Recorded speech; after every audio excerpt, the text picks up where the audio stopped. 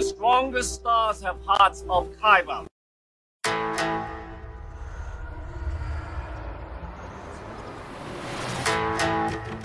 I'm one with the Force is with me.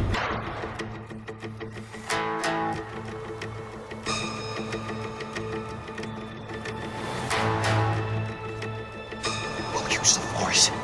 That's not how the Force works.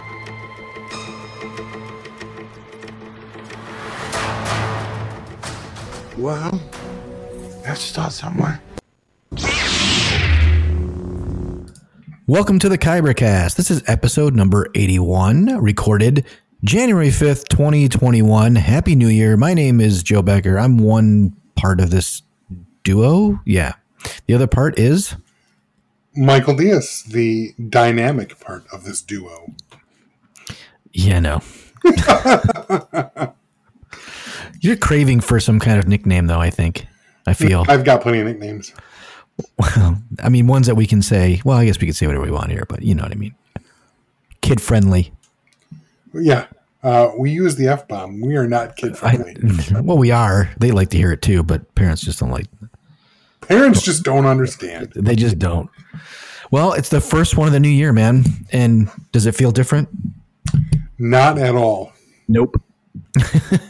Well, actually, it feels more like March, April, just because it's the first, holidays just happened, so very news light.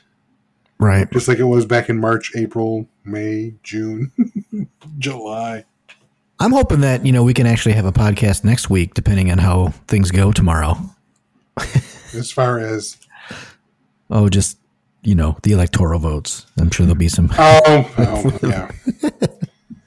I'm not worried about that. But, yeah, it's a new year. We are a little bit low in news, but I don't know. I think we got some fun things to talk about this week. We have, jump right into news, I guess. What's lack of it? I'm excited because right now it's been downloaded to my Kindle, the new High Republic book, The Light of the Jedi, I believe is what it's called.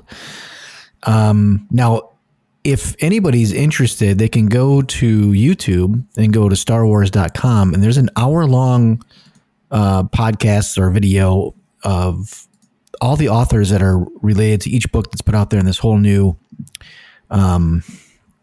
era of Star Wars and how they kind of created it and where they came from.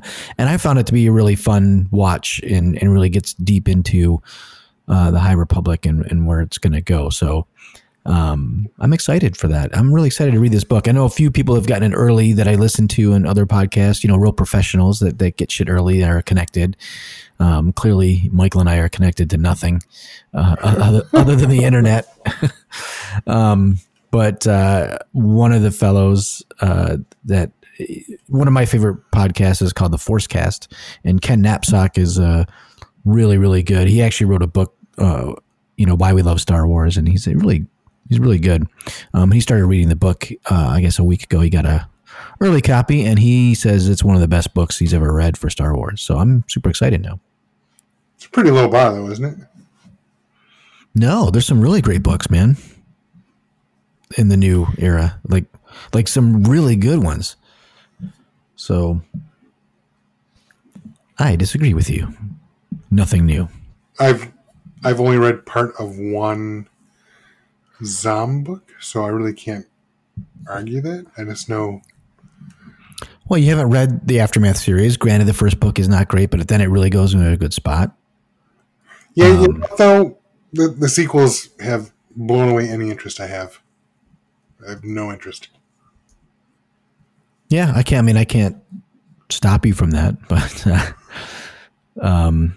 Catalyst is really good. So this is not a sequel one. It's kind of the beginning of Rogue One, where you get to learn the backstory of Krennic and oh my God. Cassian? No. Galen Erso. Sorry. Oh, gotcha. And how they become intertwined, and that's a great book. I recommend anybody read that one. That's phenomenal. So, Bloodline is really good too. Fantastic book with Leia. So, you're missing out, my friend. don't feel that I am. But you are, because I'm telling you. I don't think so. Yeah, see, I don't get into. I just don't get into that periphery shit. I just don't. So you haven't read any Star Trek books that is in periphery? I read one because I was given one as a gift. Okay, 20-some odd years ago. So you're consistent then. If it's not in front of me, if I can't watch it, it's not included in the galaxies or in the canon, I suppose. Pretty much. I mean, yeah. I mean, maybe the comics. The comics I'm okay with. Well, I know. Well, your reading level, that helps. That's funny. Yeah. My reading level's fine. I know. I'm fucking with you.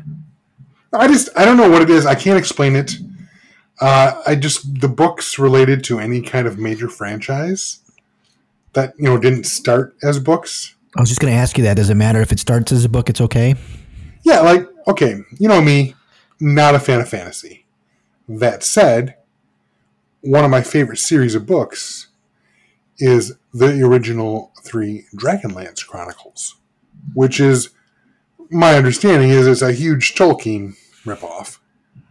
I didn't read those, but it sounds like it is. I know what they are. I never read them.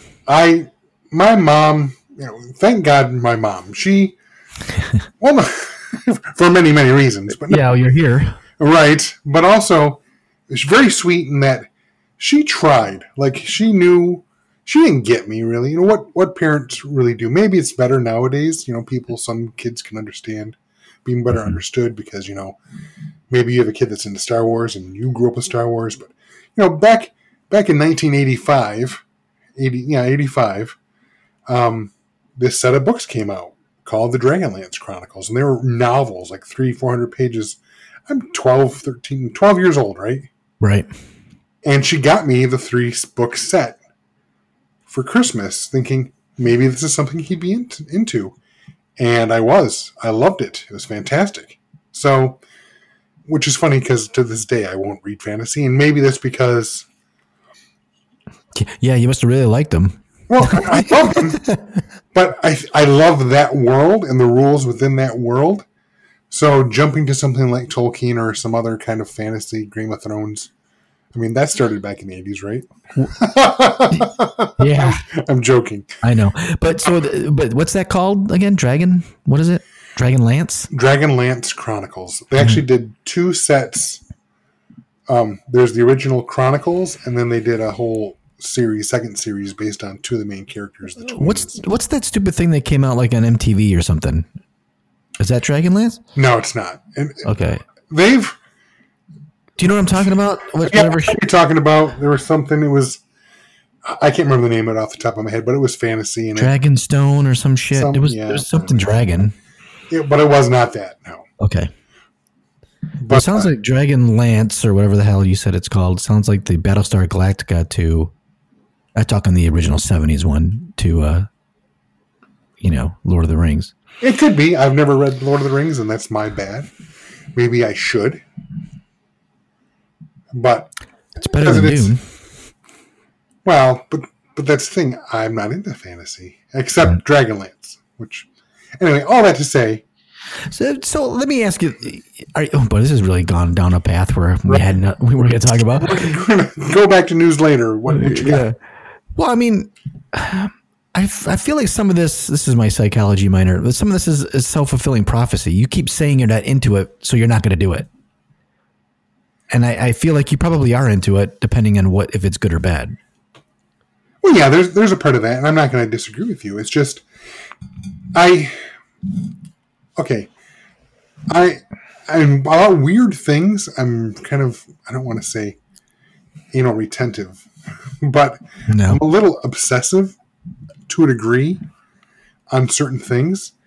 And Star Wars and Star Trek are different enough, which, Star Trek is basically, Star Trek is, sci-fi. It's, it's more hard sci-fi, whereas Star Wars it's fantasy in space, right? Yeah, I wouldn't consider Star Wars, well, I guess it's sci-fi, but yeah, I don't think of it that way either. I mean, even Star Trek is not always hard sci-fi, but there are times where it does go into that realm again. I feel like sci-fi to me is like possible future. Right. That's what sci-fi feels to me. Like we could possibly get there. You know, I don't believe, we're going to have Jedis. Do you know what I mean? Like, right. That's all. But they're disparate and different enough where I'm able to say these are the rules for Star Trek, these are the rules for Star Wars. So that works. So I like them both. I'm one of those rare characters that, actually likes them both. And for fantasy, what I liked was Dragonlance, and the rules that are within that, genre or within that particular set of books are my fantasy rules. So if I go off and read a different fantasy novel and elves do this and dwarves do this, and it's different from Dragonlance, that's going to bother me. That's not fair to whatever other authors have written this, but it's just how I'm built, and it's annoying at times. And you're fine with the DC superhero difference world and Marvel difference world, yeah? Right, because they're disparate. They're different. They're different enough, because they're their own universes. So I guess. So your logic is then flawed. Because what you're actually saying is that you should read a fantasy that's actually different enough not to coincide with your Dragonlance, then you would like it. You need a yin to your yang. Yeah, maybe, but my happy place is sci-fi, and I've got a stack of books that I haven't read yet in sci-fi. Have you read any of the Game of Thrones novels? Even though they're not called that. They're Fire and Ice. Right. I think I own several. But no, I haven't read a single one. Yeah, I mean, you could start there. It's very little fantasy, in my opinion. There's like bouts of fantasy, but it's more like Dune, I guess.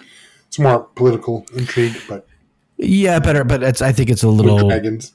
Well, it follows character. Like a whole chapter will be that character, then the next chapter will be that other character. Like different points of view, which is different than Dune, I think. Anyways. So there you go. High Republic is released today. There will be comics, though, so I'm curious to see if you jump on any of the comics.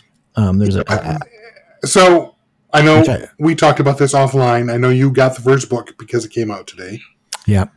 Also, if you look on Amazon, they do have a sampler of like 150 pages that includes a little bit of the book, a little bit of the young adult novel. I think they got a little bit of everything that came out today. And that I did download, and I will check it out. I'm willing to give it a shot, And maybe this kind of breaks or actually maintains the rule because it's going to be different enough that we're not just continuing off of everything else we've seen in Star Wars. Right. I'm not against it, but I have to admit the focus will be on a comic book series, which I see has already been announced and will be coming out soon. I've seen the cover for number 1. Mm-hmm. And just today, after I heard about the sampler and all that, and downloaded it, the first thing I did after that was look on Amazon to see when Volume 1 of the comic, because as you know, I stopped individual issues. I buy only trades, right? And I know that Marvel packages their comics into trades quickly, so sometimes right after that first or second issue comes out, they've already solicited the trade. That hasn't happened yet, but I'm thinking about grabbing that first trade just to check it out. Yeah. And I'm really looking forward to reading this book. It's a chance for something completely new. Obviously not Lucas tied. So it's a big gamble. I mean, they clearly spent the money from authors. I mean, they built a world here. They didn't just do this last year. Like this has been, I think, in production probably for the last 3 years, if I remember what they said in the video yesterday that I watched. So it's a big chunk of content for Star Wars to hopefully bide our time till we get to the end of the year, when new stuff comes along. So right. I'm looking forward to it. All right. So I did see it. I don't have all the facts and figures here, but I did read that, DC is going to have like a ton of movies coming out that could go either obviously to theater, but also to HBO Max. And what they're going to try and do is I almost see it like what everybody's doing, like what the big three are doing supposedly. Like Marvel is doing films, then TV shows, and they all kind of tie together. Star Wars is now going to do that with all their announcements, and I think DC is trying to see if they can do that. What can they spin off? But once again, though, I mean, I'm interested, but already there's a couple things that make me think DC's a mess. It's a mess. Well, it is. I mean, you're not lying. You already have the entire Arrowverse that just last year, kind of finally coalesced and took all. You had the main Arrowverse that had almost every series except for Supergirl and Black Lightning. But now those two series are now part of the Arrowverse proper. But now that they're part of the Arrowverse, both series are ending after this season. Right. Now they've established through the Arrowverse that there is a multiverse. We saw Ezra Miller show up as the Flash in the Arrowverse. That's fine. Oh, I didn't know that. Yeah, he showed up during the Crisis on Infinite Earths. He showed up. I didn't see it. It must have been the third one, right? Something like that. Episode 3 is a Flash-centric episode. I should try and watch those 3 again. But there's the Arrowverse, right? Which, in the first season of Green Arrow had the Suicide Squad. But then they couldn't use them anymore because there was a Suicide Squad movie. So, fine, they've already established there are these multiple universes. I'm good with that. But they're also saying within this announcement they plan on having 2 separate Batman. Yeah, they're just going to treat it as like, listen, if you walk into a comic store, there's like 50 Batman. You know, I think that's how they kind of positioned it. It's like, listen, we have a ton of different Batman series going on. And that's just how they're going to produce it. They're not going to be it's not all continuity, which could work, could not work. I don't know. If they're good movies, I guess we'll like a good movie. Right. Because that's basically what the Joker is, right? It's another reality. It's a standalone. It's within the Batman universe, but which Batman universe is it in? Right. So, if they're good movies, it'll work. But that said, I do have to say, there is potential for confusion for the lay fan, the lay person. I remember people asking me when Rogue One came out, so when does this happen right after The Force Awakens? Like, what's going on? And not everyone got that it was a prequel standalone movie. Right. Yes, geeks like you and I, we know exactly what's going on. Right. But it could be confusing to the average moviegoer. I think it will be. I think you're right. I think, Star Wars is confusing, and at least that's one timeline. You just don't know where in the timeline things are, and it's one thing where, DC it is a mess.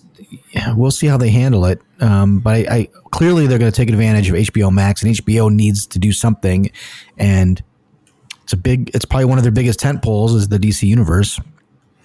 Now, if they said like we're going to do a one-off, like I would love for them to do one-off series. Like let's say they did Kingdom Come for a year, that'd be great. That's fantastic. And then just do some other series that was done in the DC universe, and they don't all have to connect, but at least for that season, it's a one-shot deal, right? That would be brilliant. So therefore, it's not going to happen. Right. You don't ask people like me. Well, right. Well, here's the other thing that has me concerned about DC already. Their president, CEO, whoever who said a lot of this information that you're talking about, they also went on about how some of our, more difficult or not as easy to peg properties like Batwoman or Batgirl, they might do films but just send them straight to HBO Max. And that reminded me of a quote. Probably wasn't the same guy because, they keep changing CEOs. But before Wonder Woman came out, someone at DC was like, she's a hard character to peg. And someone lambasted them on Twitter so well. They basically, they said, DC films, yeah, Wonder Woman's really hard to pin down. Meanwhile, Marvel has a movie with a talking raccoon shooting a machine gun. Right? Yeah, right. So that comment kind of made me go, what? I mean, I get it. They want more people to watch HBO Max to get their subscribers up. I get it. That's their bread and butter. It's a safe buffer. Yeah, I think what the problem for DC is they just don't know what take to have, right? What seems to work out for them is a little bit more of the, I'm not going to say fully rated R, but it seems like that feels like a place they can go. Even though Marvel stepping into that with, Deadpool and all that, but like clearly the Joker did extremely well. Yes. I don't know. I don't know where I'm going with that because I don't quite know. They don't know, but right. But if you watch Titans, it's a little more. It's dark, not darker. I hate saying the word darker. It's just that they use adult language, and they use more language of how everybody would talk, I guess. And that's fine. But then again, so there's the Arrowverse. There's the current DCEU. There's whatever universe Joker's in. What universe is this new Batman going to be in? Well, there's 2 Batmans, right? There's allegedly another one coming out. Well, and then I saw something today that I don't know how newsy this is or if it's a rumor, but they're talking about making Keaton the main Batman again. Well, there's talk of him being like Batman Beyond, which is a great animation. I dug that animation show. Did you watch that? I did not. I've heard it's good, really good though. I've heard it's really good. It's pretty fun. It's like, what happens when Batman is too old to do what he needs to do. So he has to find a protege, right? Which is cool. Like it's Zorro-like you got to pass it on. Right. But that's the fun version of it. But also there's the dark version of that, which is the Dark Knight Returns. No. That's still Batman though. Well, yes, because he's the female Robin. That's a little different. Batman Beyond is different. But it's still a passing of the torch. A little bit.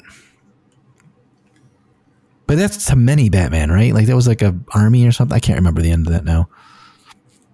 Anywho. But that's the thing. My point is, we know the Marvel Universe, and yes, they're going to start messing around by creating a multiverse. That's fine. DC, I can't even tell you how many universes they have right now. No, they couldn't tell you either. I could probably name 6 to 10 without trying too hard. Right. So, there's that. So, there is that. But again, it does come down to what you say, and I agree. If it's quality, I'll watch. Yeah, we hope so. Right. We hope so. Any other pieces of news that you found? Like, again, it was a slow week. It's the beginning of the new year. So, well, seeing as we're talking about DC and they're going forward. So, as we all know, Wonder Woman came out 2 weeks ago. Has done, as far as DC or Warner Brothers wants you to know, it's done very, very well. They fast-tracked Wonder Woman 3. But a lot of fans, myself included, are like, well, that's great. But literally 2-3 weeks before that, it was announced that Patty Jenkins is helming Rogue Squadron for Disney Lucasfilm. Right. That's a huge film. Wonder Woman 3, huge film. And we already know she's working on, before Rogue Squadron even, also with Gal Gadot, or Gal Gadot, is it Gadot? Gadot? I always mess it up anyway. Gadot is what I've found in various interviews with her, so I haven't talked to her yet. When I get a chance, I'll ask her. Please do. Please do. But she's doing Cleopatra, a remake of Cleopatra with Gal Gadot, coming out from Paramount. And that has a release date of 2022. So next year, we know Rogue Squadron has a release date of 2023. So, and on top of this, she's also got a TV miniseries coming out. I don't remember what for, but the point is... Well, she could be producing that. No, she's directing and writing some of that too. Oh, okay. So but the thing is, I'm not going to throw out, oh man, she's probably stretched too thin. Okay, there are directors. I mean, Spielberg used to do everything in the 80s and 90s, so I'm not going to throw that stone. But it's fair for fans to be concerned because Cleopatra is going to be huge. But yes, Rogue Squadron is going to be huge. That's a lot of focus, and Wonder Woman is going to be huge. So, well, she's talented. Listen, I just listened to a podcast with her with Mark Maron. Did I mention this last podcast? I don't remember if I did or not. I think everybody that cares about this stuff should listen to that interview, and you will be so. At least I was very endeared to Patty Jenkins and her career choices and what she's done. I have zero worries about Rogue Squadron. Zero. I think she's just going to be great. I mean, and the way she talks about some things in this interview. Now, the interview, ironically, is done before the ad announcement, so you won't hear any Star Wars stuff in that thing. But she does talk about her father a lot, who was the pilot, and what it means to her. And you can hear in her voice some certain things. And then her fighting to get Wonder Woman originally has been a long time battle for her. Her favorite movie growing up was Superman, the Christopher Reeve original Superman. It was a big deal to her, and she wanted to make that movie. And so sorry? It shows in Wonder Woman. It does, and she'll tell you that, right? And so listen, did I like Wonder Woman 84? It was fine while I watched it. It's doing exactly what I said it would do. It did less than half that it did last week in the theater. Like, it dropped. I just don't think people got it. So I don't disagree. But I'm not worried. I'm not worried about her as where she's going to go. I think it's going to be just fine. By the way, while we've been talking, I just downloaded that WTF episode, so I will listen. It's a very good listen. She's her personality is amazing in there. She seems awesome. Nothing against her. She's fantastic. Now, picking the same lead for Cleopatra as Gal Gadot, now clearly she fits the profile, I suppose. She's literally from the Middle East. I know. It's just one of those things, like, like directors start using the same people, like, we were saying this offline, but, Tim Burton, like, I could tell you a Tim Burton movie just by who's in it. If you don't tell me who the director is, but I see like 3 people in it, Johnny Depp and fucking, I don't know, Helena Bonham Carter, like, oh, it's got to be a Tim Burton movie. Maybe not anymore, because I think they broke up, didn't they? So we might not see her in them anymore. Well, I agree. I mean, Tarantino does the same thing. Scorsese does the same thing. Well, Tarantino always brings new blood into other things, though. He doesn't always use the same. There's maybe a few carryovers, but not as leads. He'll bring someone in, but once he brings them in, decides Christoph Waltz, I think, showed up in Inglourious Basterds and has been in every single film since then, I think. Yeah, but Travolta hasn't, and neither has, Sam Jackson with him. So, oh no, Sam Jackson has. Sam Jackson, he was in. Sorry, yeah, he was. He's been in a lot too. But now Kurt Russell. He's been in 2 of them, right, with Kurt Russell? Yeah, at least 2. And then now his current muse is Leonardo DiCaprio. Leo. Sorry, that's from. What was that? Well, didn't you ever? It's Dr. Evil. One day talk about Leo. He goes playing a part. He goes Leo because he lived. Anyways, I don't know where it came from. Cool. Jenkins is busy. She's going to be making movies. Yeah, busier than you and I will be. And if we want to put hit the nail on the head, or not the nail? No, that's not it. To wrap up all this DC stuff, all this DC talk, Zack Snyder has confirmed that. Gotcha. Yeah, sorry. He was going to be in Justice League. So where did you see that? I didn't see that. Literally, he just said it online, I think maybe yesterday. Oh, wow. Leto was very... They asked him point blank, I want to say yesterday, and he kind of danced around it, but then Snyder today. He who? Leto danced around it, or Leto danced around it, but Schneider today basically said he was talking about the new Justice League, and he said there's really only 2 new scenes he's filmed, and one of which was with Leto. Oh, now new scenes that he's filmed. That's kind of a loaded compliment, or not compliment, a loaded comment. Apparently, he filmed several takes of everything he did in Justice League. He did it his way, and then he did other takes for the studio. So, there's a lot filmed that was not used in the film, but like alternate takes and other things like that. So, that's part of the reason why it's going to be 4 hours long, because he's got so much material that he has to work with. Got it. So, this probably is going to be and should be a completely different experience Mind you, I haven't seen Justice League. I'm saving it. And, well, if you already saw the title for this episode, you'll see why. Yeah. I think that'll be cool. I'm looking forward to it now as it comes in. I'm not denying it. I'm looking forward to the Snyder Cut for sure. Same here. He's piqued my interest, to say the least. Well, I think it's good that you saw Batman versus Superman then, because then you'll go right into the new Zack Snyder cut, and you may, I don't know, we'll get into that coming up. What the hell was that? Sorry, my dog just decided he wanted to come in. Sorry about that. No, it's fine. Usually he's old and he usually just lays here, but apparently he decided to get up and leave. It's not a problem. Okay. So one last piece of news. WandaVision comes out January 15th. It's been said now that it's 9 episodes, and I think it's going to be a strange show. This could be the one derailment for Marvel for some people. I think it's going to get weird.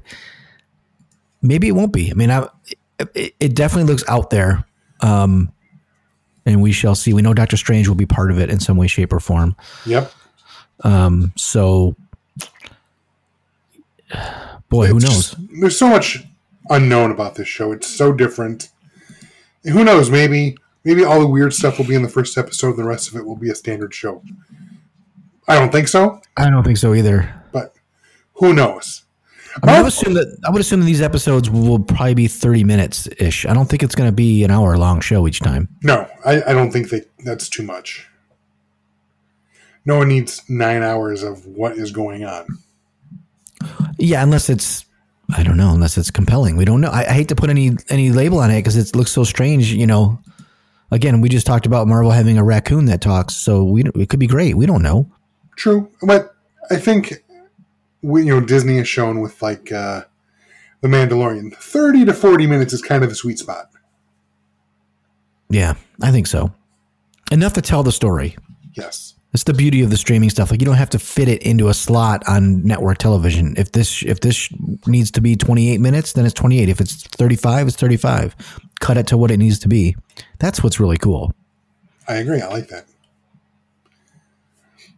Whatever the script says and whatever you shoot on scene, and maybe something comes in that you didn't think of the script and it fleshes out the story to be a certain amount of time. I think that's probably the best for any creative person that creates film or any kind of video.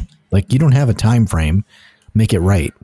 Right. I mean, like I said, 30 to 40 seems to be the sweet spot, but it's not like they have to get it in at 26 minutes and 30 seconds to allow for commercials. Right.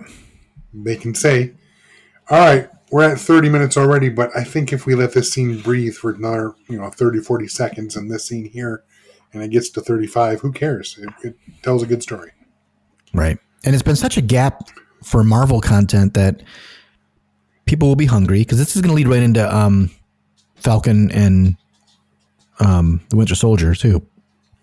Right when it ends, that one picks up. Good, because I'm waiting for that. That's the one. Don't get me wrong, I'm not trying to disparage Elizabeth Olsen or Paul Bettany, but I want Falcon and Winter Soldier. That's what I'm waiting for right now. Well, they're going to get your money all through June. Right? They know what they're doing. Smart. Okay, let's move on to our geek this week. I am still playing Skyrim because that game doesn't end. I found out. No, I'm hooked. And I talked about it last week, so I won't get into it too much, but I still enjoy playing it. The other thing is, I mentioned to Michael before we got on the podcast, like, I don't know if this counts, but I just started watching Narcos, and I'm totally hooked. I'm like on the middle of season 2. And what's cool, when it's not, if they speak Spanish, it's Spanish, then it's subtitled. If it's English, they speak English. I feel like, and it's weird because, like, I've been dreaming in Spanish. Really? I just watched the show. Like, I'll watch 5 episodes, and I'm reading it, but I'm hearing Spanish, and I'm waking. I'm getting up. I'm getting up, and I'm swearing in Spanish. I cabrón. Yeah. I'm not going to say any words here because I'll be wrong anyways. But I can swear at you very well in Spanish. Let's just say punto is a very big word in this show. Oh yeah. Did you see Narcos? I have not watched it. I've heard good things, but it's a golden age of television. You know, I just can't. I can't watch everything. I try. No. This is a Pedro Pascal thing. He's in it. And I'm like, I'll watch that. Oops. I didn't know he was in that, so I put it on. Oh, no kidding. Maybe I should watch it. That's right. He's really good. Pablo Escobar or something? It's about Pablo Escobar, yeah. He doesn't play Pablo Escobar. Okay, gotcha. But the guy who does is fantastic. But another thing, but not to turn this into, this is now we're changing format to, no.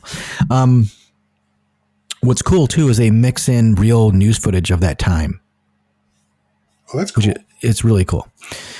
Anyways, all right. What about your geek this week? So my geek this week is the Immortal Hulk Volume 1, Collection 1. It's not Volume 1 because, so it's digital, right? Basically, they took the Immortal Hulk hardcover, the first 10 issues of that series, and they put it out on a hardcover. Well, this is just the digital version of that hardcover, so it's obviously not a hardcover. It's no cover. But I've been hearing buzz for a couple of years about this title that, you know, they've really taken it back to the original horror roots of the Hulk. And I was dubious. This all kind of came about, during Secret Wars 2 or whatever, when Hawkeye put a arrow through Bruce Banner's eye and killed him. Well, we found out that Bruce Banner is mortal, but the Hulk is not. He's immortal. So he just killed Bruce. Well, he killed Bruce, so Bruce died. But then when one night came, the Hulk came back, and so Bruce is back. Well, it's just the Hulk then, right? Like Nope. the other entity's gone, or no? No, Bruce is still there. Oh, okay. So he can die, and he'll stay dead until Nightfall when the Hulk comes over. Why Nightfall? Because that's the original thing. The Hulk originally wasn't only just about anger. Oh, just Jekyll and Hyde thing? Yes, exactly. I mean, the Hulk has always been a huge ripoff of Dr. Jekyll and Mr. Hyde. Yeah. Just in comic book form. I mean, come on. Stan Lee got so lazy that he just said, how about Thor? Boom. Don't have to change anything. Well, because you don't own the right. Nobody owns the rights to Thor. Right. They own the rights to the mighty Thor. Correct. Now, I don't know. Anybody here can write their own Thor story. No one, and they would never get in trouble. Correct, but not the mighty Thor. Just don't call him mighty Thor. Exactly. So anyway, I heard a lot of buzz of this for a while, and I was perusing. If you have Amazon Prime, I highly suggest every once in a while you check out what's available via Prime Reading. It's all free. You're allowed to borrow up to 10 books that are part of the Prime Reading list. Yep. And I just happened to look, and Immortal Hulk was there, the first collection, issues 1 through 10, I think I mentioned. And I'm like, I've been watching for this to go down in price so I could buy it, check it out. So free's even better. Yeah. I've read, I think, 4 issues of the 10. But I got to tell you, after the first issue, I was hooked. Oh, good. I was like, I can't believe they did it. But yes, Hulk as a horror comic works fantastically. So that's my geek this week. Oh, and then on top of that, as something I've been saying for about 5 months now, trying to finish Network Effect, the Murder Bot number 5. But now we're starting another book next week, which we'll talk about in a sec. But anyway, right. I read a lot. Right. All right. So let's jump to our main topic, which is kind of way late in the world, but something I've kind of wanted to talk to Michael about for a while, and we mentioned it in the last podcast. Michael finally watched Batman versus Superman. Now, he watched the Dawn of Justice Ultimate Edition, which I did watch today because I did not see the Ultimate version. But before I say anything, I'm going to throw this there. I'm going to say Michael hated it, but I kind of want to hear it from him. I have not talked to him. He would not tell me what he thinks. Yep, Joe has no idea. Well, let me start with this.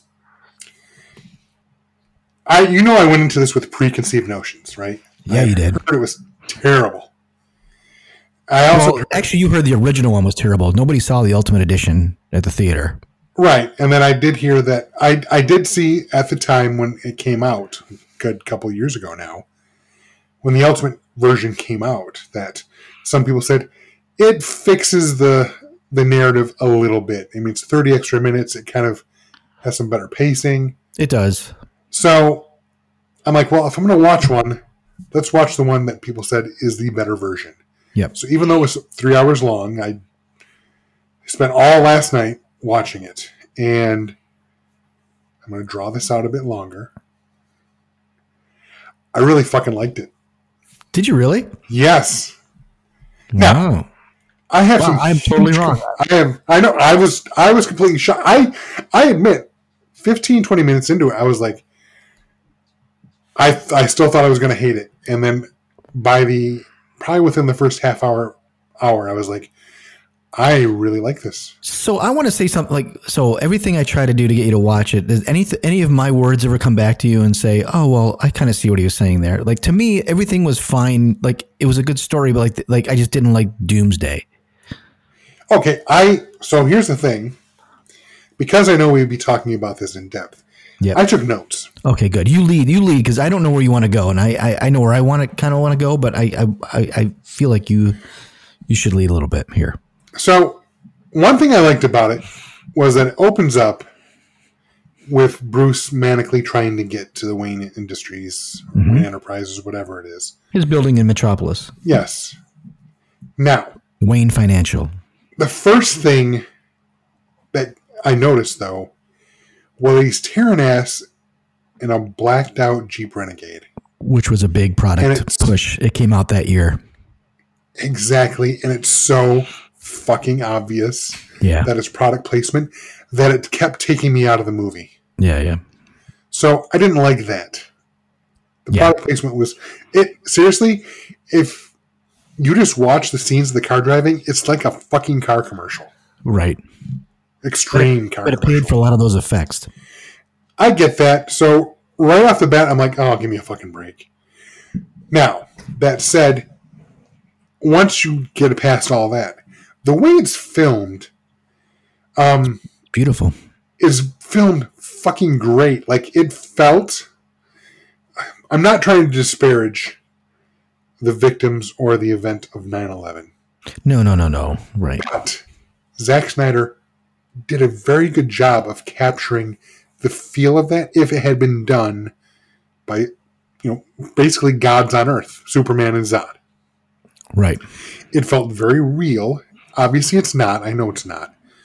But the reactions and the carnage, and this is where the movie started making me think maybe it's not so terrible, because one of my largest criticisms of Man of Steel is that Superman and Zod, in their battle, easily kill thousands, if not tens of thousands of people. I think what it does is actually makes Man of Steel better. It's a different point of view, right? You're watching the Superman part and you're like, oh, wow, this shit's affected. Well, it doesn't make Man of Steel better, because Superman should still not have let that happen. Right? Right. That he wouldn't. He would leave like Christopher Reeve did in New York. Bruce Wayne's anger was my anger. In that I disliked Man of Steel so much because of that I could see where Bruce was coming from. He's like, he needs to be brought down. He's a god, and he can't be running around like a loose cannon. I guess what I'm saying is why it makes Man of Steel better is I can see where Zach was thinking. Like, he's got it mapped out. Yes. That's all. And that's fine. But, again, shouldn't have happened to Man of Steel. No. It did happen, and at least he picked up at a good place. That said, it's glaring how many times in this movie they make it clear when something is destroyed that no one was there. Right? Right. Like when they go back to that old, now I know I'm jumping to the end of the movie, but it ties into that. Where they go to where everybody goes to Detroit, the train station. Yes, exactly. They went there, but there's this scene where they're showing military people saying, "Oh, or no, I'm sorry." Batman says it's okay. Nobody's in there. It's vacant. Yeah. I'm like, okay, that was like a needle scratch. What? Yeah. Or after Doomsday and Superman go into space and they flat out almost rip an entire scene out of The Dark Knight Returns when they nuke Superman. Right. And they fall back to Earth. I mean, they go up and they happen to fall straight back down into Metropolis or Gotham in the harbor. And they land on not Rikers Island, but Strikers Island. Right.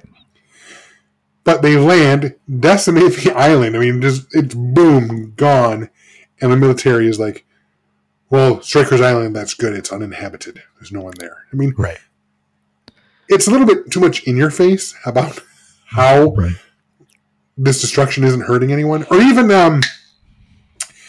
when Doomsday jumps to the top of the LexCorp building and starts destroying all the helicopters. Like, well, it's late. No one's working in there. No one's around. Yeah. Like, come on.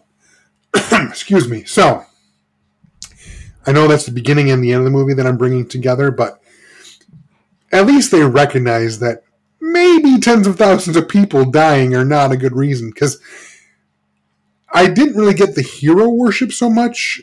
I mean, I get it. Superman is a god in Zack Snyder's mind. He acts as a god, and I get that. Well, he is. I mean, he is. That's right. It is a Christ-like story. Yes. And these are our new myths and legends. Hercules, Zeus, whatever you want to have. I get it. Superman is that god. But it was hard for me to buy that Metropolis would worship Superman so much when his being there caused the deaths of, like I said, thousands, if not tens of thousands of people. Right. So that's I mean, there's plot holes, right? I mean, we know they've taken a few comics and mushed them together, and that's what I didn't like. What I did like was I liked the pacing. I liked the idea of how Lex Luthor played them against each other. Not sure that I liked that he knew their identities. I don't know how that plays out in the comics, but to me, it's like, okay, he knows who Bruce Wayne is. He knows this from the get go. That's weird. I liked Ben Affleck as Batman. So that was my big question to you. Did you like his Batman? I thought he was good. I didn't have a problem. In fact, that was probably one of the better parts of the story or the movie is Ben Affleck as Batman. Now, there are some things I didn't like. The branding was a bit much. And that's not Ben Affleck's fault. That's the writing's fault. But as Ben Affleck as Batman, what did you think? Batman, he was totally fine, but too old. Well, that's where the Dark Knight comes in, right? He almost has that costume. Exactly. Everyone wants to do the Dark Knight Returns, but if this is the beginning of the Justice League, which this was, the name of it is Dawn of Justice. Right. That's the problem. You can't, he's got gray starting at his temples. Oh, no, he's at the end. You'll see it when you watch Justice League. Not the end, but he's definitely older. He says that, he knows that. We know he's had a career in this, which is weird. It's just weird. The timing's weird. That's why you're like, there was no reason they couldn't, no offense to Ben Affleck, but there's no reason they couldn't have had a younger person do that and, still pick up that idea where he's smart enough to figure out how to kill Batman or how to kill Superman. But that being said, however they wrote it is fine. I thought Ben Affleck was a good Bruce Wayne, good Batman. Agreed. I liked, it's funny because they kind of did, not exactly, but they did borrow elements, at least one element from the Nolan Batman in that. Remember, basically at the end of Batman Begins, Wayne Manor had burned down, right? Yep. And he passes it several times. It's just a burnt husk. Yep. And he's actually got a very modern place on the pond or lake that's nearby. And I like that. It made it so that maybe this was the same Batman from Nolan. But that took place during now. This is obviously taking place now. But still, you can kind of see there could have been a tie.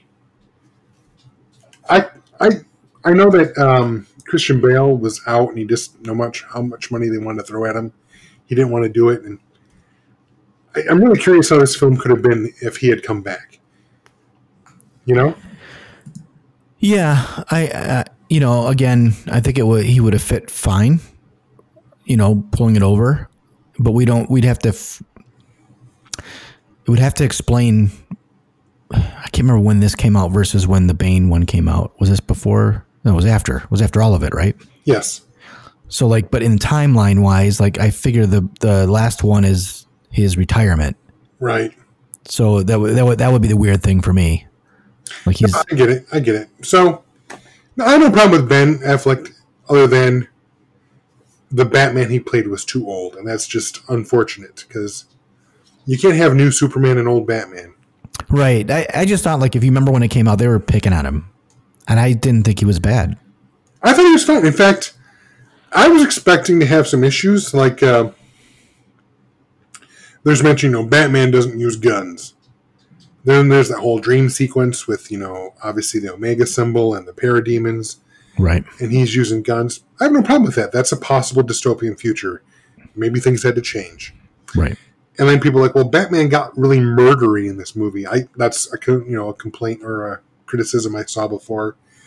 And I kind of get it. I mean, okay, the branding the criminals and having, knowing that they're going to get killed, that's a bit much. But this is a Batman that is very... He's beaten. Exactly. I mean, you can see that when he walks by the memorial he has to Robin, who obviously died horribly. Yep. Joke's on you, Batman. Right. So, he's broken. He's beaten. He's much more violent. And he really doesn't start using guns and getting super violent. I mean, yes, the branding's not good. But he flat out just starts killing people at the end. But I got that in that... as bad as the whole Martha thing was, he was putting everything he had into it to save Martha Kent. Right. Because it was an analogy for him trying to save the death of his mother. So he got super violent, and I kind of get that. So yeah, they needed some kind of trigger, right? I also like Jeremy Irons. Jeremy Irons is great. Yeah, he was good. The whole 5 minutes he was in it, but he was good. Yeah, but I mean, that's his part. He was just an interesting Alfred. No, Ben Affleck's good. Ben Affleck's good. Amy Adams is good. Lawrence Fishburne's good. Who else we said? Well, the biggest thing is Jesse Eisenberg. What do you think of that Lex Luthor? That's a different Lex Luthor, right? Than we've seen. Yes, and I liked it. I did too. I liked his version of Lex Luthor. I want to see where he could go with that. It's a shame we won't. Well, true. I liked it because, let's face it, Hackman's Luthor is fantastic. It's iconic. Yeah, it's a long time ago, right? It was. Kevin Spacey basically put a different spin or tried to put his own touch on the Hackman Luthor. Right.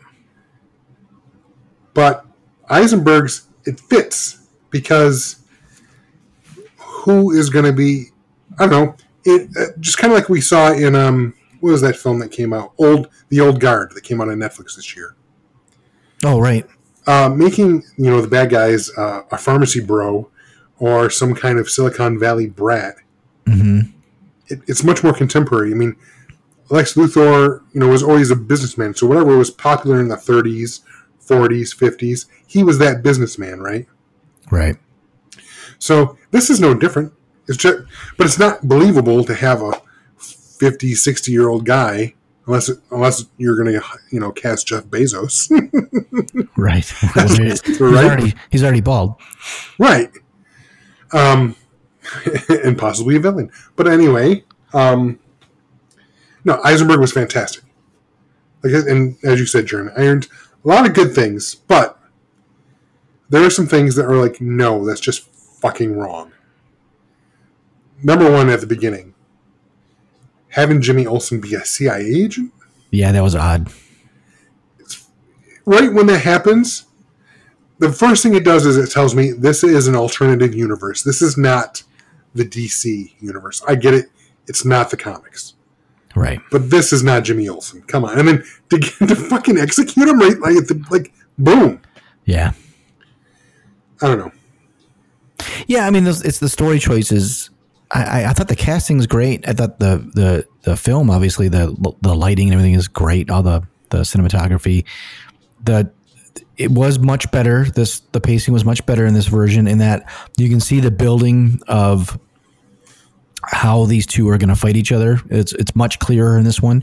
You also see a little bit at the end. You have not seen obviously Justice League, but now I understand Justice League a little bit more because at the end of this you get to see Steppenwolf with the 3 boxes, and you're like, what the hell is that? That it's a kind of a premonition, which actually now I understand why, because that was cut from the original one. I don't know if you noticed that.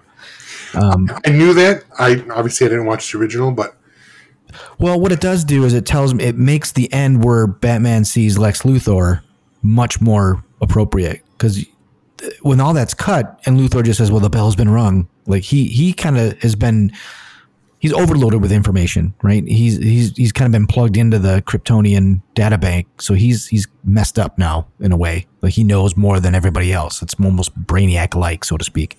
Not to bring a name into it, but yeah, he knows too much for his own good now. Now he knows what's gonna, that this Steppenwolf's gonna come for these boxes. Which now I lead like, okay, now I understand where that goes in Justice League, and I can see Zack Snyder's plan better in this one. Now, whether you like the plan or not, that's up for debate for everybody. But I will tell you this. It's pretty damn cool when Wonder Woman comes on the scene and that music kicks in, doesn't it? Because that's where the first time you hear that music. See, I didn't know that because my first real exposure to Wonder Woman was Wonder Woman. Right. And that's where I heard the music. But I see. So it shows you how, and then obviously the picture that Luthor had of her from World War I. Yep. You see how far back they planned a lot of this stuff. Which was cool, right? Like, you're like, oh, cool. At least it wasn't just thrown together. Now, whether you like what was put up there, that's a different conversation, but it wasn't half-assed. Right. This isn't Star Wars. The sequels. Exactly. No, I really liked it. Especially that, in fact, as soon as I got done watching Batman versus Superman, I immediately started Wonder Woman just to watch that opening scene where she's in the Louvre and Bruce sends her the case, and you see now that he found the original and sent it to her. It was a gift. Makes it better. It makes it better. I got that better. And then I skipped. I mean, we had just watched Wonder Woman like a week and a half ago, right before we watched Wonder Woman 84. So then I skipped to the end again to see her email back to Bruce. Right. And it fits better. I get it now. I see why those scenes were there. And it ties into Batman versus Superman very well. Now, I don't know exactly. I'm torn. And maybe I like it, maybe I don't. But making Metropolis and Gotham really kind of like it's kind of like the Twin Cities. No, obviously it's not Minneapolis, St. Paul. Right. But it's almost like Kansas City and Kansas City. Right. Kansas City, Missouri is a nice metropolis. I mean, yes, it has crime. It's a major city. But everyone knows Kansas City, Kansas is the armpit. Right. Right? I mean, no offense to anyone listening from Kansas City, Kansas. But of the two, you know which one's the better one. And you kind of have that. But our friends in Kansas City can write to Michael via our social media, Facebook and Twitter. I think Kansas City's fantastic. I mean, great barbecue, whatever. Mike, that's just Michael's bias. But that's Michael Diaz. It's an interesting take to make Metropolis and Gotham separated by a harbor. Yeah. And we're obviously, like I said, Metropolis is the shining example, and Gotham is where no one wants to live. Well, it's kind of like, Toronto and Detroit. I don't know. Just kidding. But that's the thing. Toronto and Detroit are 7 hours apart. They're not across a bay from each other. I know. Well, Ontario. Yeah, but you can literally see Gotham from Metropolis. I know. It was their choice. It was their choice. Like that. Those are the funny things in there. I mean, again, there's a lot of problems with that movie, but I also didn't hate it. I was surprised. I expected to hate it, and maybe it's because I watched the better fleshed out. I mean, was it Jenna Malone? I like her. She's not in it for very long. Right. Why isn't she in it more? She's fantastic. I mean, not in that role. I mean, as an actress, I really like her as an actress. Right. So, well, Holly Hunter was great. Oh yeah, I have to admit, I like that whole thing. I mean, yeah, it was great. Luther played her like a fiddle. That whole beginning, that's what they bring you into the movie really well. Like he lays the foundation of why they should fight and the real threat that the world doesn't really know who Superman is. And I really like the way that even Superman has to deal, or Clark Kent, Superman has to deal with this, right? So much so that he actually quits and he goes to the mountain and he runs into he sees, Kevin Costner and has a chat. Obviously it was a chat within his mind, but yeah, remembers a story what his dad told me. I saved this, but it caused that. Things happen. And I don't know, there's a lot of good character stuff around there. It's just they just try to do too much. And I wish Zack Snyder would have called back some things in that, you can't mash 3 comic eras together and try to make something sound. That's the problem.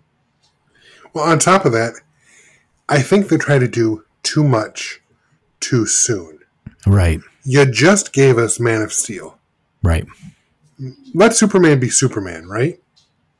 Yeah, you can't kill him. And you kill him. What do you think of him dying? That's a big deal. I liked it. I didn't think I would like it. I thought it was going to be something with the kryptonite, and it kind of was, because obviously he was weak because he was so close to the spear. Right. But, seeing that he died because Doomsday, put his stumpy bone through him. Yeah. But it was interesting. I mean, Superman knew he was going to die. He knew he was the only one that could beat him, and which I don't believe that. I really believe, why didn't he just give the spear to Wonder Woman? She could get close enough and just fucking. That's the flaw, right? Because he was already gassed by Batman. But at the end of the day, if you go back to the first fight with Batman and Superman, which was great, where Batman has it set up and he figures out a way and he actually fights Superman pretty well and wins, right? But he tells him, "You're not brave. Men are brave. You don't have to be brave here because nothing can hurt you." But he was brave at the end, right? Because he's gonna. So that's there's a reason. It almost proves his humanity. It's the humanity side of Superman that Batman sees obviously at the end. Yep. So my problem with the film is that, not necessarily the film. My problem, and I'm gonna go to it again, is that there should have been a second Superman movie first. Yep. And there should have been more of an opportunity for Superman to show us he's the Boy Scout that he is. I know, maybe you can't keep redoing, and maybe you shouldn't redo the Reeves Superman. But I'm sorry, Superman 1 and then Superman 2, that's the gold standard. For now, but I mean, it's a little campy if you give it to this audience of this day. It is, but did you end up watching the Donner cut yet? No, but okay. Literally as we were talking about this, I want to go back and watch those now. Yeah. And maybe it doesn't hold up quite as well because maybe it is a bit campy. I'll give you that. I'm okay with a little camp, a little humor. We see that in the Spider-Man movies. Yeah. I mean, it's just different. I know. I get it. It came out, it's a 41-year-old, 42-year-old movie almost now. I know. get it. It's been around for a while. But it's still, in my opinion, the gold standard. Cavill could be a great Superman, but I'm not going to put the actors on this. They're doing the scripts they're given. They're not the writers. Oh, no. He's a great Superman. He's a great actor giving a poor Superman. He's a great Superman. It's the character that they wrote that's bad. Like, I believe him to be Superman. That's what I'm saying. I believe him to be Superman too, but One thing, if they keep Cavill going forward,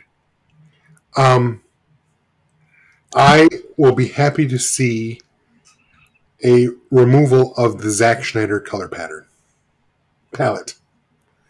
Superman is too dull, too muted, too dark. His costume, even Wonder Woman's, which that was her costume in this. It was pretty much her costume in Wonder Woman, the first film.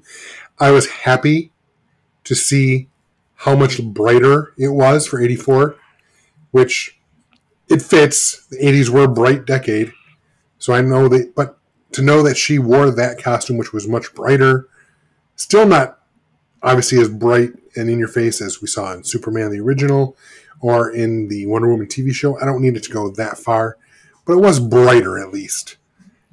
Yeah, and that's just the palette of his artistic palette. I don't like it. Yeah, well, that's a lot of people didn't like it. Like I said, there have been people that took Man of Steel and recolored it, some of the scenes, with Cavill in a brighter costume, and it looks better. It just does. So, yeah. When it comes down to it, for years now, at least 4 years, this movie came out. I bought it a long time ago on Blu-ray. I know. Not even this cut. In fact, I did a previous podcast before Joe and I did this with Alan, our sometimes guest.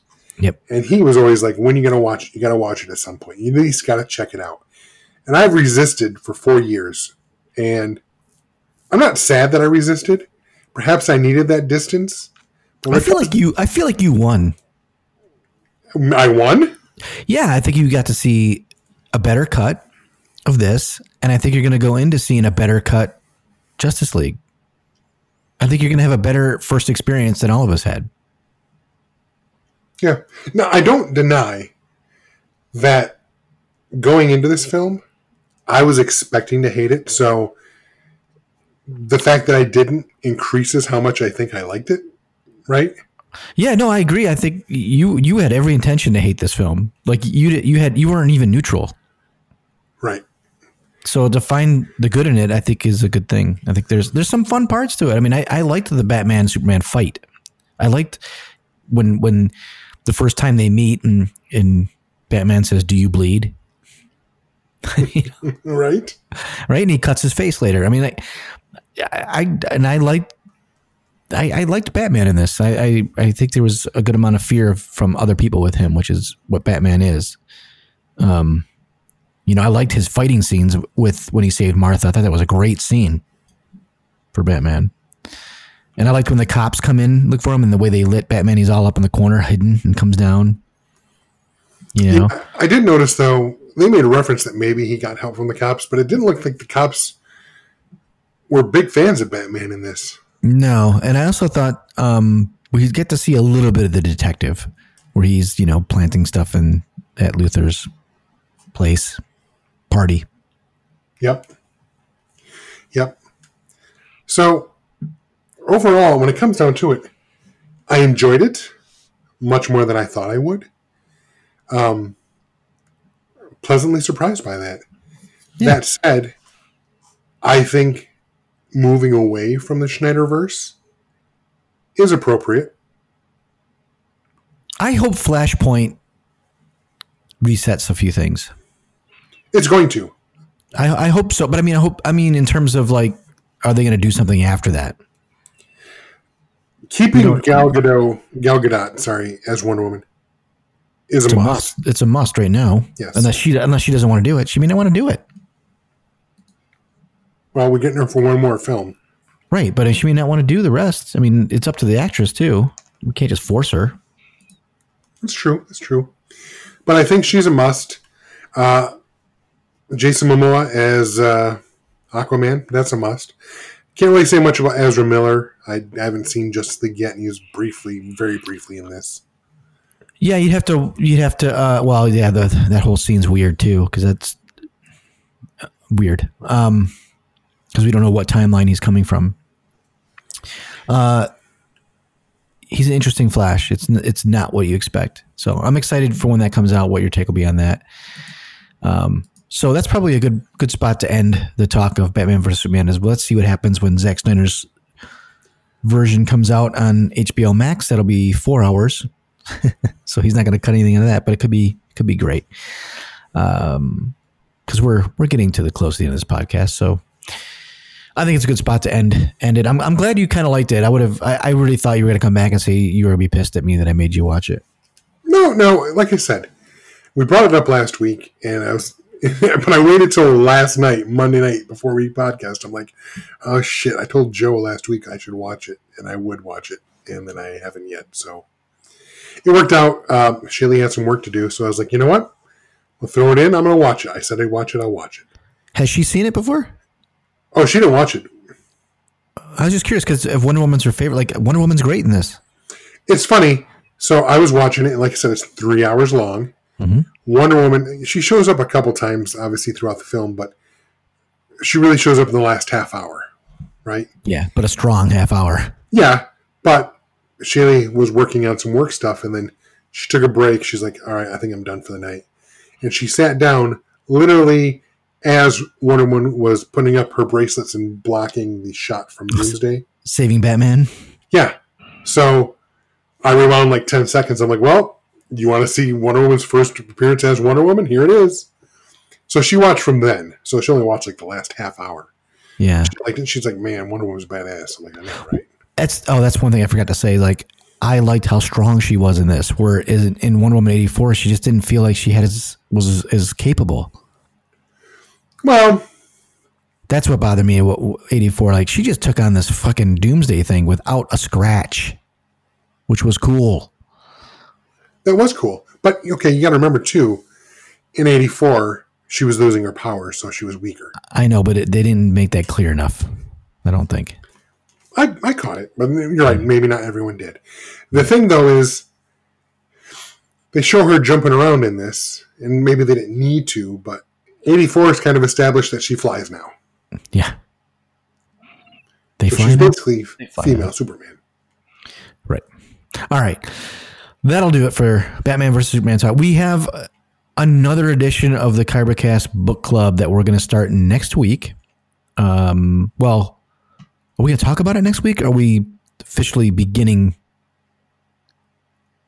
Well, we'll start it next week, and we'll be talking about it. So we're supposed to read this week, Michael? Well, no. Let's say like you're gonna start reading page 1 next week. We'll give you one more week to buy the book. Or get the book. That works. You know what I mean?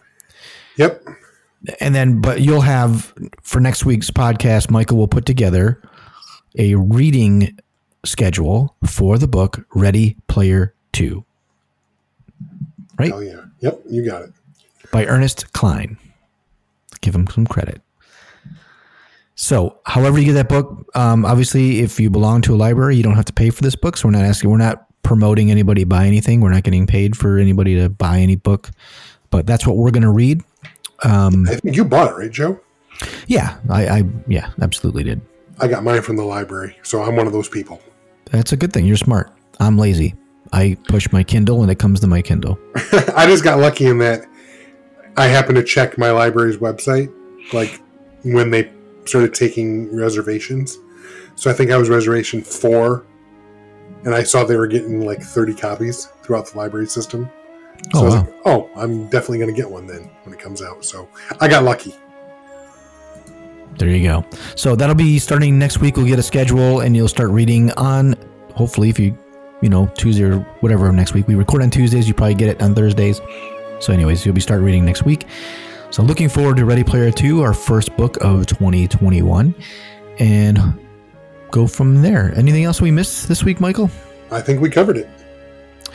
Cool. All right. Well, this is the way. We'll see you next week. I have spoken. What a piece of junk. Boring conversation anyway.